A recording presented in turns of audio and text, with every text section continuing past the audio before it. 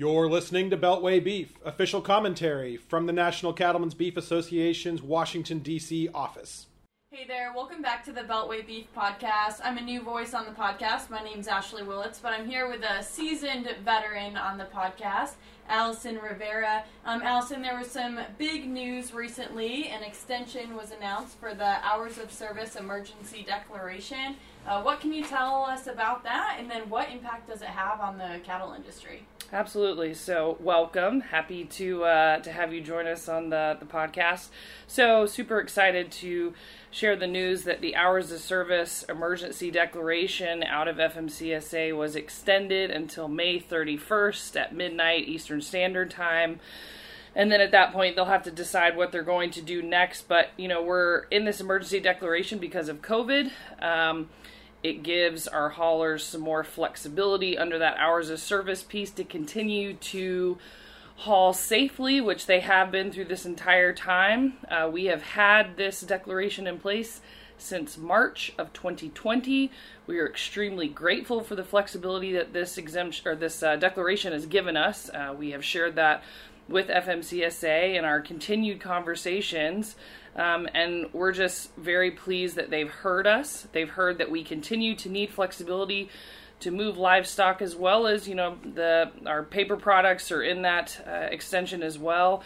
Make sure that toilet paper gets on those shelves that all of us need. And again, just making sure that our haulers have the flexibility that they need to move livestock and to be able to pivot when they need to. And it sounds like doing all this has really been no easy feat for you. You've really put your boots to the ground in these last few months to build relationships over there and make the needs of the cattle industry heard. Can you just kind of walk through for our listeners the work that you've done and kind of the process that has happened through COVID to make sure the cattle industry hasn't been forgotten in this? Absolutely. So I think our friends at FMCSA heard that through all of this, the biggest thing is that we need to have product on the shelves for our consumers, right? We need to be able to feed everyone through a global pandemic. And so as we saw some of our plants have to slow down or close in part, our conversations with FMCSA were, we need to have the flexibility to be able to pivot so that our drivers, if they get to a facility and they need to be able to change their route and head to a different plant, then they have the ability to do that and they're not hampered by current hours of service, and they are still able to do it safely. And again, I just want to keep reiterating that our track record continues to be strong. It was strong before this declaration, and it continues to be strong throughout, and it will into the future. But, just continuous phone calls to FMCSA to talk about that need for flexibility. This speaks to the bigger issue of overall flexibility that's needed in the livestock hauling space. But again, just pleased to see this extension and happy to take it and to give us a little bit of flexibility during these tough times. Well, we certainly appreciate all your hard work there. But earlier you mentioned the extension ends on May 31st. What happens after that? So, I wish that we could all look into our crystal ball and know what's going to happen with COVID in the next few months. And since we can't, we were given this declaration extension. But after May 31st, it really just depends on where we are.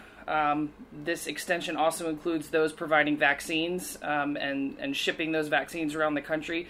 So again, if we were to get back to a place where grocery store shelves were not getting packed with the beef that they need, and we're seeing some issues in the supply chain in that regard, then I think that FMCSA will hopefully take another look at extending this declaration. But at this point, we have this deadline of May 31st. We've had a lot of deadlines before this one, and we've gotten an extension every month. And then we were given a couple of months there to get us through to 2021, and we were certainly grateful for that. But I think it's hard to say what's going to happen after the 31st. I will continue to have conversations with FMCSA. I will keep them up to date on where we are with our plants. If we have any temporary closures or any slowdowns, I will be the first one to make that call to them and make them aware. And we will revisit that date for sure. Good. That's good to know that you're going to kind of keep up the good fight there. But while we're talking about the future and the work that NCBA is doing, I have one final question for you. We're still in the first 100 days of the administration. We have a confirmed secretary over at the Department of Transportation. What do you see NCBA's relationship with Secretary Buttigieg's team? And moving forward, do you think we're going to have a good relationship there? Do you think cattle industry needs are going to be understood? You know, I think with Secretary Buttigieg, there's still a few unanswered questions. I think that's a fair statement. We were able to get quite a few members of the Senate to ask him questions during his confirmation hearing specific to livestock hauling. And one of the best quotes from Secretary Buttigieg during the hearing was, "Sometimes our policies can't tell the difference between live animals and other cargo." I am going to take that direct quote from him, and if I need to use that to remind him of that statement down the road, that's my plan. I think that a lot of the policies that we have been working on with DOT, you know, the struggle has been that a lot of the rules that our guys are having to follow are you know, they don't necessarily fit our industry. They're painting with one brush an entire industry of trucking, and that has certainly been difficult, which is why we've continued to ask about flexibility. I hope that the Secretary understands that livestock haulers need flexibilities. We're going to continue down that path. Our plans haven't changed. COVID has derailed us a little bit here and there, but in respect to livestock hauling and the work that we've been doing with Congress and DOT, the plan has not changed. We are still looking for flexibilities. We're still fighting back on the ELDs until we get those flexibilities. And, you know, those conversations have already begun with new members of Congress. We're winning new friends into the supporting of livestock hauling and our producers, and we're going to continue down that path. Flexibility is going to continue to be that key word, and I hope that Secretary Buttigieg hears us loud and clear. Yeah, well, it sounds like we have our work cut out for us, but it sounds like there's a reason to have some optimism and really keep building those relationships here in DC. So thanks for all your hard work on that, and thanks for being on the podcast today. Happy to join you. Thanks. This has been another episode of Beltway Beef, official commentary from the National Cattlemen's Beef Association's Washington, D.C. office. Don't forget to check us out online at policy.ncba.org or catch the podcast wherever you get your podcasts, including Spotify at Beltway Beef, also on Twitter at Beltway Beef. We'll see you next time.